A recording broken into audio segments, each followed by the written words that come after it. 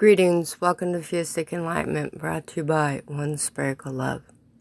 Veterans Day, published November 11, 2014. American flag. It's a beautiful Tuesday in the land of Western Hemisphere. It is Veterans Day, a day to remember when soldiers defended our freedoms in America. I know this because I am a vet and an American. America has the most opportunities for anyone to achieve goals and dreams. The country was built on freedom.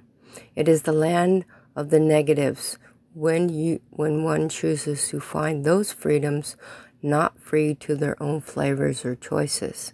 It is also the land of positive to choose their own freedoms of flavors or choices. It is always a matter of choice in anything in life. It only depends upon one's own lifestyle as to what choice they choose and what flavor, in parentheses, positive, negative, etc., in parentheses, in thought pattern. I appreciate and give thanks to all those in the military, past, present, and future. Find moments in time when gratitude is part of your own being.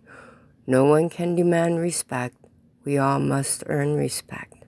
Blessings to you, and thank you for your support.